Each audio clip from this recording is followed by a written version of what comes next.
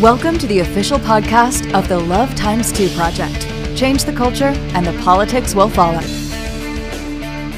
Hey, welcome back to the Love Times 2 podcast. I'm so glad that you are tuning in today because we are in the middle of this series of introducing new speakers to the Love Times 2 Speakers Bureau. In fact, the Speakers Bureau itself is new, and we're really excited about this because we want this to be a resource for all types of different ministries, for churches, for Right to Life groups, pregnancy resource centers, women's ministries, conferences, all kinds of opportunities that could be here. So we're excited about this. And what we're going to be providing through the Speakers Bureau is a very easy and very different way to connect directly with speakers and see what works for your particular organization. So today we have one of the featured speakers on the Love Times 2 Speakers Bureau, Linda Znachko. Linda, welcome to the podcast.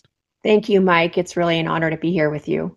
Well, we're so glad that you are one of our initial speakers on the Speakers Bureau because we really want to provide speakers that bring a lot of different perspectives, but are really professional, really moving in their presentations. I can just say, I'll say right at the top of the podcast here, I've been doing what I do now, working in the pro-life world for over 30 years right now.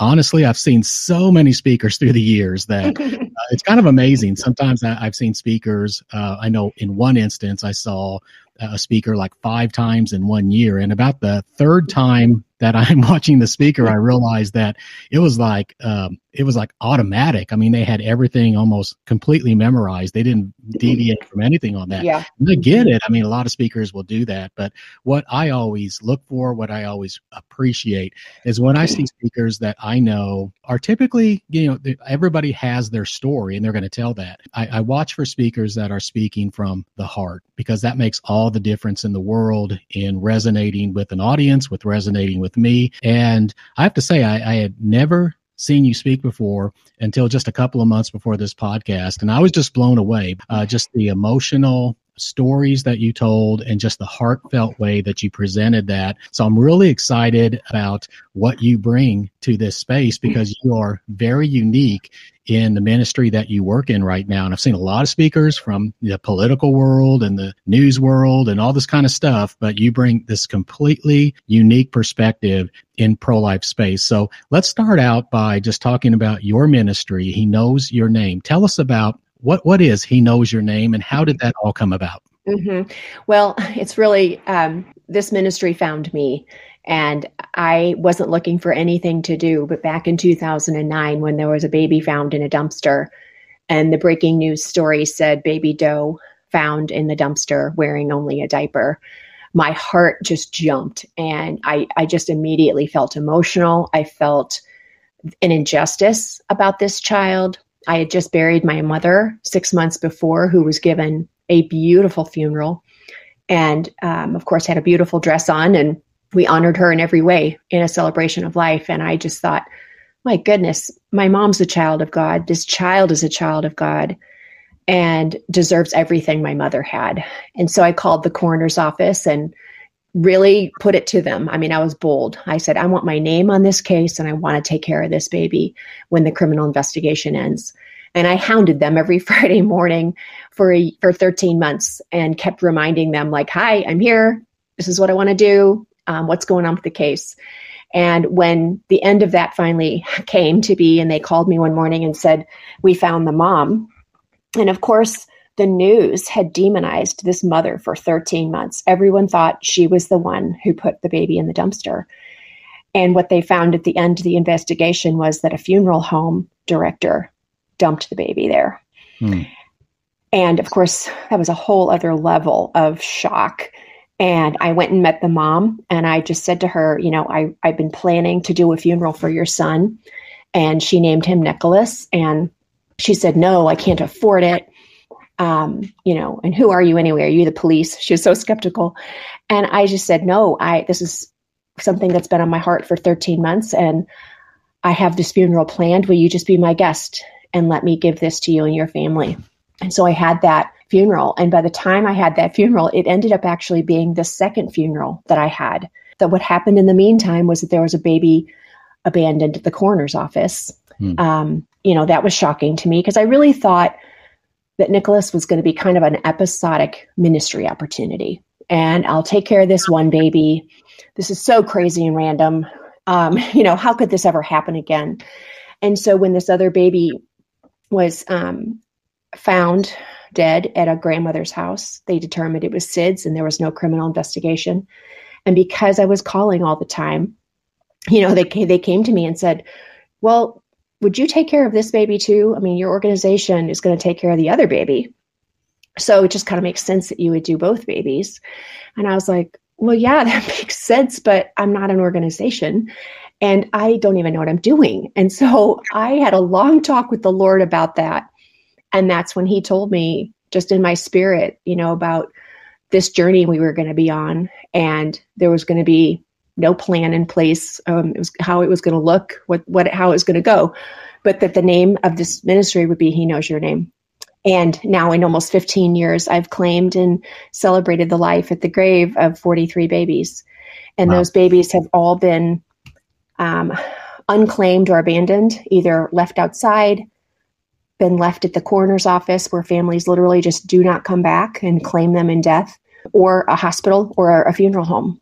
I have just been learning like crazy about this really big epidemic of unclaiming. And I feel sometimes like people look at me and say, what do you mean epidemic? That's dramatic. I'm like, well, if you looked at the numbers, you'd be shocked. That's what I continue to be, is shocked. What happens in those situations when a baby's body is found and no one claims that baby? What happens?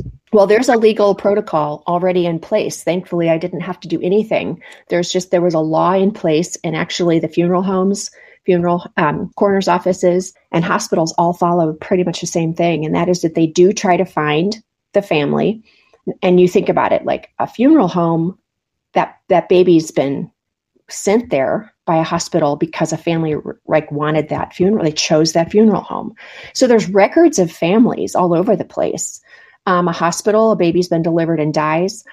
Mom goes home. They give her resources. They counsel her, and they say, you need to come back with a funeral home name and number so that we can move the baby on.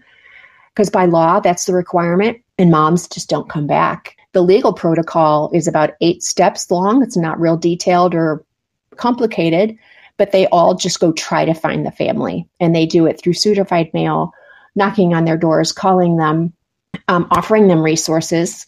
And it's just no. The thing that actually breaks my heart, Mike, is that when we think about abortion, a woman going into a clinic, and maybe she's there alone, maybe she's there with a friend, boyfriend, or mom.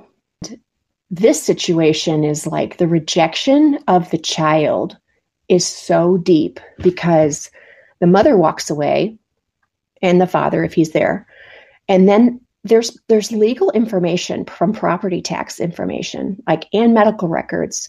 They have a phone number. They have grandma's name, Aunt so-and-so, all the family. They know where they live. They bother everyone to try and get someone to say, yes, we'll take care of this baby in death. And everyone says no. And I'm like, they all know about it.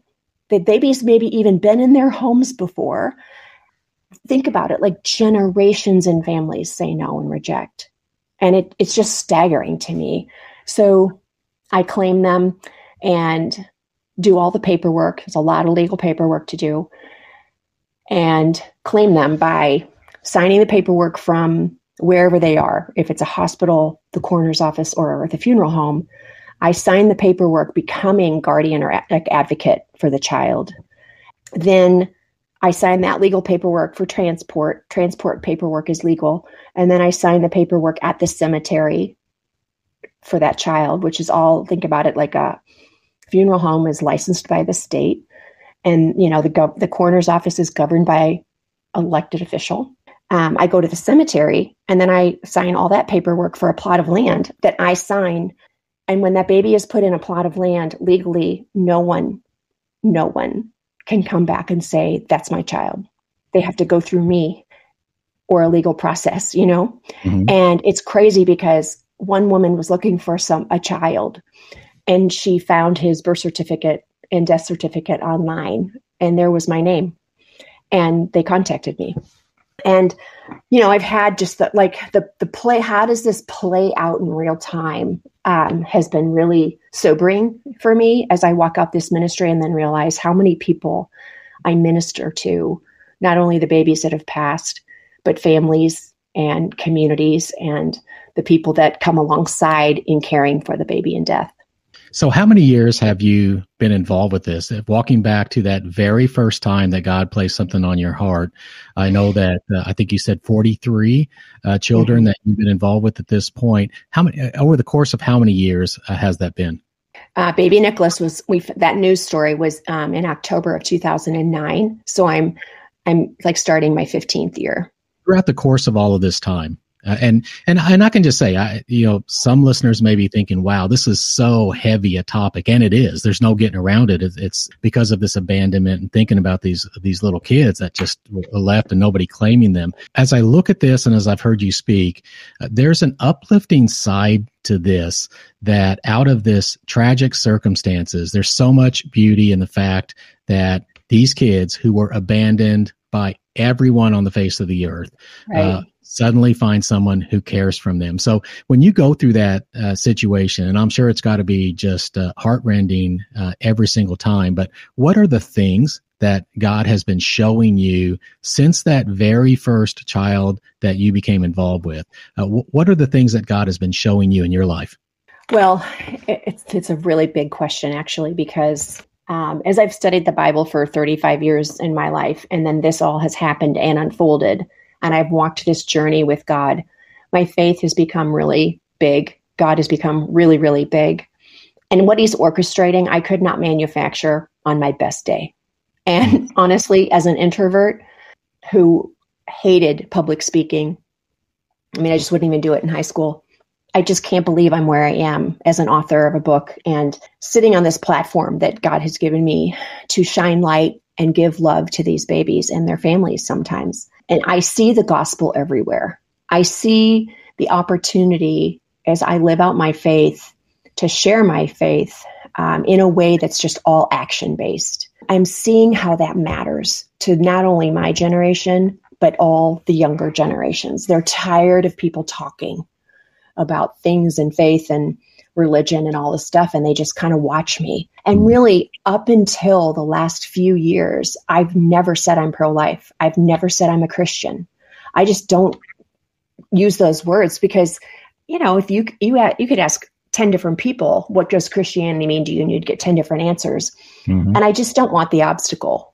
I've realized too, a lot about our community, a lot about the laws, a lot about changing laws, and then also what is it that God is doing with these babies and giving them a legacy that takes them from being lost to being found, to shining the light where there's been darkness, bringing justice where there's been injustice. And he's letting me through story by sharing testimony and serving them that I can create a church without walls at the grave. And I can invite strangers to come because I'm a stranger. I didn't know this baby or of course their family in life, but there we stand in death. And I just say, legacy is birthed at the grave. I've seen it over and over again. And so it has confronted my own mortality.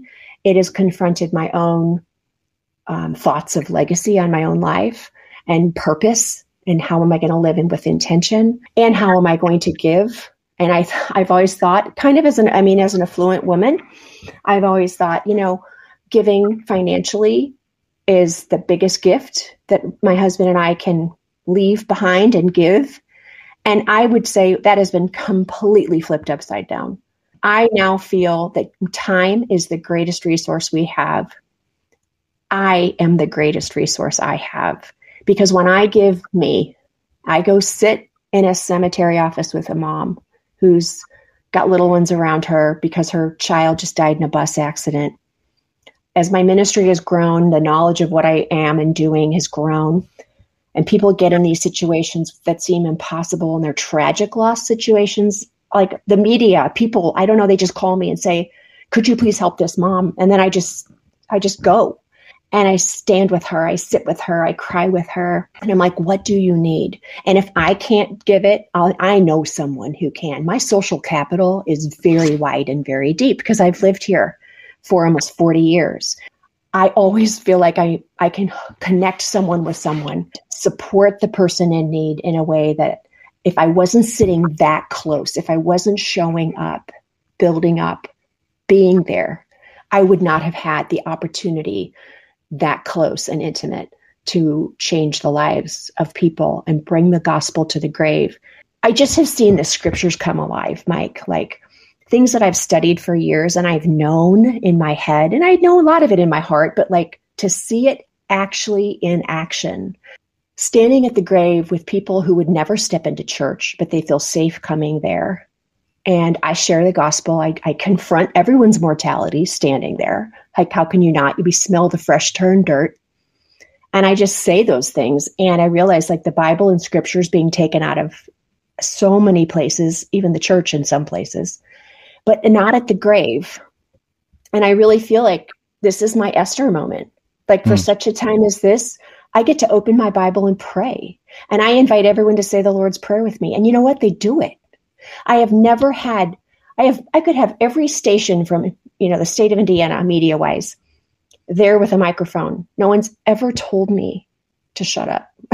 They've never said, you're using too much scripture, like, no, the news story is me voiced over on the scene at a cemetery saying, in Jesus' name, and I'm reading the scripture.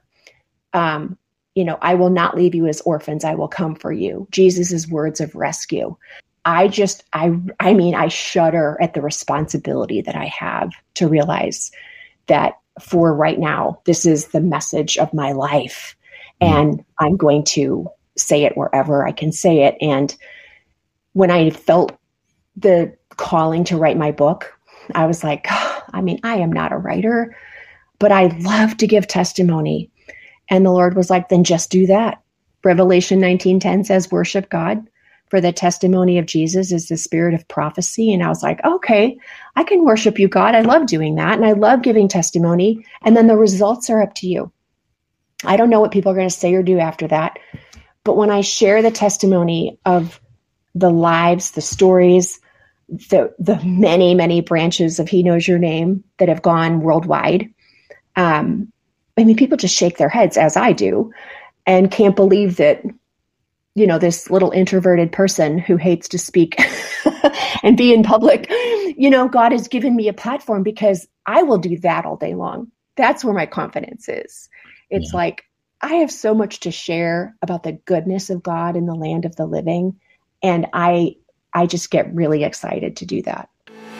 Are you looking for the perfect speaker for your next event or conference? Look no further than the new Love x2 Speakers Bureau, your go-to source for great pro-life speakers. We have a roster of renowned experts who can inspire, educate, and entertain your audience. Our speakers are ready to unleash their expertise and make your event a resounding success. Scheduling a pro-life speaker has never been easier. Visit lovetimes2.org/speakers and schedule your speaker today.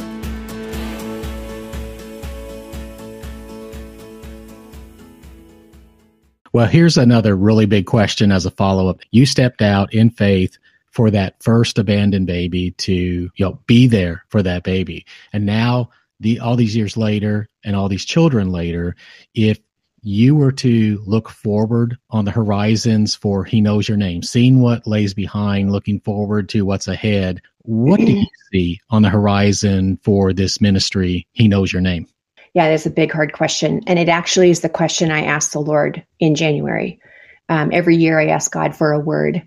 And I just kept feeling like, it's my 15th year. For some reason, that feels like noteworthy to my heart of saying, do I keep doing what I'm doing? Or is there something else in this that God wants me to expand my view of? Does He want me to see something different that I haven't seen before? Be open to something different.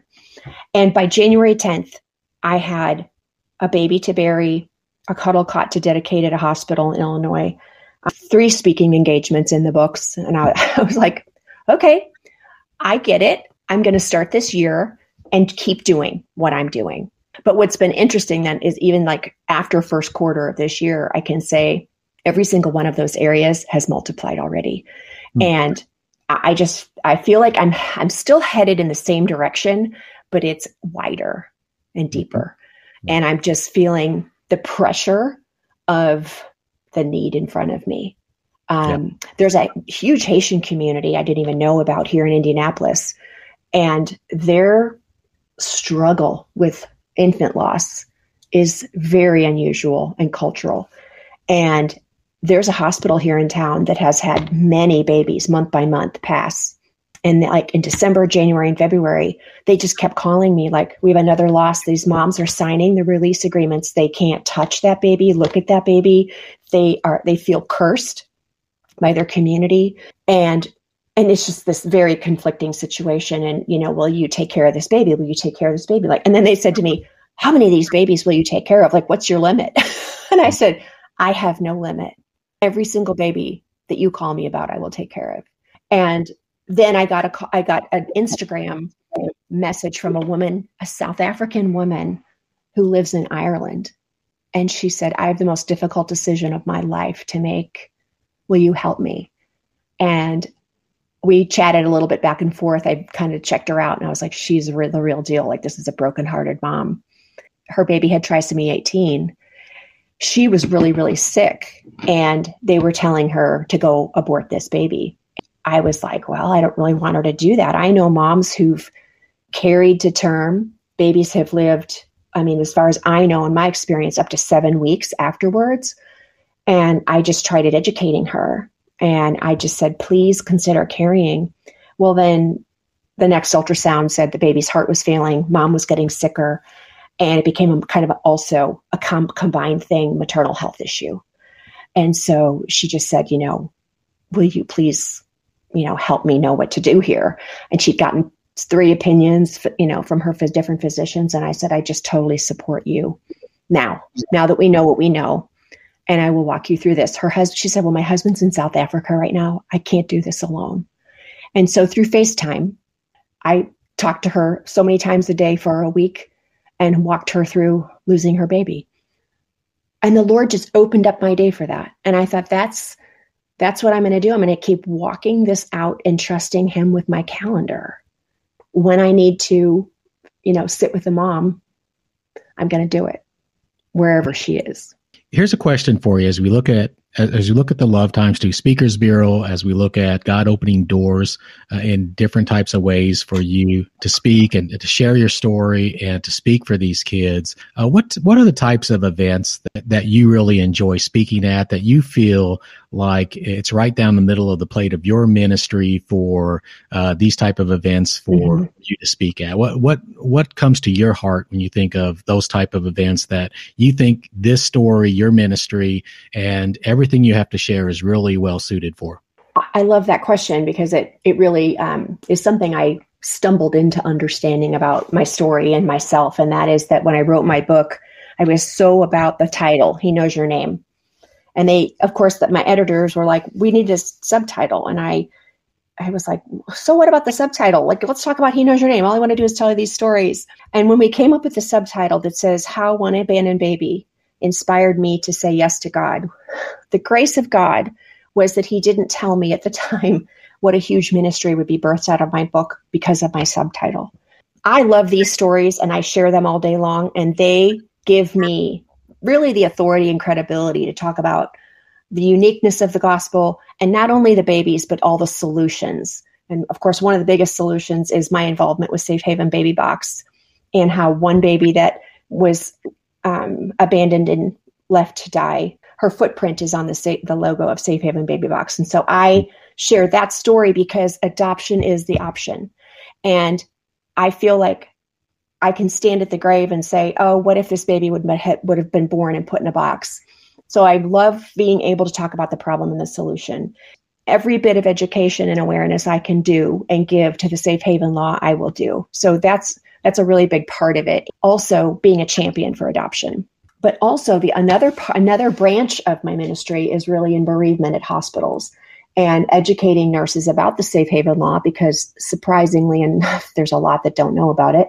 Also educating about the cuddle cot, which is a cooling device that is manufactured by a company in the UK. There was only one in the state of Indiana. And now, like in 7 years, we have like 50. We have more than any other state in the country. And so we also lead the way there. I have, brought 49 cuddle cots to hospitals all over the state of Indiana and plus in 8 other states, just trying to really help with infant loss and really eliminate the myths, help families grieve, provide resources for them. So there's that whole element. We're talking to Linda Znachko, leader of the ministry He Knows Your Name, on the Love Times 2 podcast today. Linda, for folks that are listening, they want to know more about He Knows Your Name. They want to know how they can maybe support or volunteer, or they may want to know how to contact you if there's a child abandonment in their area, anywhere. Right. How can folks connect with you? And I might also say connect with you on purchasing the book that you've mentioned several times. How can people connect with you and He Knows Your Name? Amazon is faithful to carry my book, which is great. He Knows Your Name, How One Abandoned Baby Inspired Me to Say Yes to God. And that is a great resource. And I don't say that just to sell the book, but I do get a lot of messages from people all over the world who want to do something like He Knows Your Name in their area, or just learn more about how did you know to do this, and what laws do you follow, and all of that. And my book is a great resource for that. But it also is a great place to read my journey of faith and how I have walked with God and how God has equipped me and qualified me, because I am not educated, certified, trained, or anything in any of the areas of the work I do, but I am 100% equipped and qualified through Jesus Christ. And He has given me a boldness and a heart for things that I didn't even know I had a heart beating for. The journey of my story, I think, is really important for people to sit quietly, read my book, and then also just ask God a lot of questions about what has my name on it? What am I supposed to respond to? What do you have for me? Because our yes to God matters. And so another huge place of a speaking opportunity I have is just, how do I inspire people to say yes? How do I, through my story, want to just say to them with all the passion in me, you do not want to miss what God has for you, because you're scared with what you see, or what your heart's beating for, or you think, I don't understand this at all. And I'm like, I didn't either, but jump into it anyway. And when God opens a door that no man can shut, we will experience the kingdom coming to earth. And I do all the time. The spiritual realm of what I do has a lot of persecution, but it also has the sweetness of God, because we know the greatest miracle is performed at the grave. Life comes from the grave. And I don't mean that to say like, oh, I see babies come to life at the grave. I'm saying the spiritual life, abundant life that God has for us in waking up people to life and walking in light, walking in justice, and walking in our calling is really, really big. And I hear that so many times. I've heard it from so many guests on the podcast. I've seen it in my life. It really is true. The most dangerous prayer you can say is, God, here I am, and use me. But when God puts that on your heart and He's got something for you to do, just jump out there in faith and do it. He's calling you into it. Just trust Him. It's not an easy path. It's a scary path sometimes. And there are so many different things. Life is scary, regardless of what you're doing. Mm-hmm. So you can either stay safely in your little box and never get out of your comfort zone, or you can trust God to do some really, really amazing things. So Linda Znachko from He Knows Your Name is our guest here on the podcast today. She is a speaker on the Love Times 2 Speakers Bureau. And I can say that she would do a wonderful job at any event that you might be looking at doing. So I do encourage you to go to lovetimes2.org/speakers, and you'll see Linda and the other speakers here for the Love Times 2 Speakers Bureau. And we really do want to make this an easy, convenient way for you to find a pro-life speaker to come and be at your event, whatever it might be. If Linda's not the right person for the specific event that you have, or if there's not availability, then we have other speakers. Honestly, if none of our speakers really are what you need. If there are other folks that are not on our speakers bureau that we know of, we'll send you in that direction, because our goal is to connect you with the speaker that's going to be the best speaker for your event, for your purposes, and everything that you're trying to accomplish in pro-life ministry. So, Linda, thank you again for being on the podcast today. It's been a real blessing to have you on. Thank you. I'm really grateful. And last thing I want to say is I want to answer your question that I didn't answer. And that is that you can find more information out about He Knows Your Name at HeKnowsYourName.org. I am on Facebook, Instagram, and TikTok. And just by my name or He Knows Your Name, you'll find me. Great. All right. There you go. Listeners, that's how you can find more about He Knows Your Name. Check out the Love Times 2 Speakers Bureau at lovetimes2.org/speakers.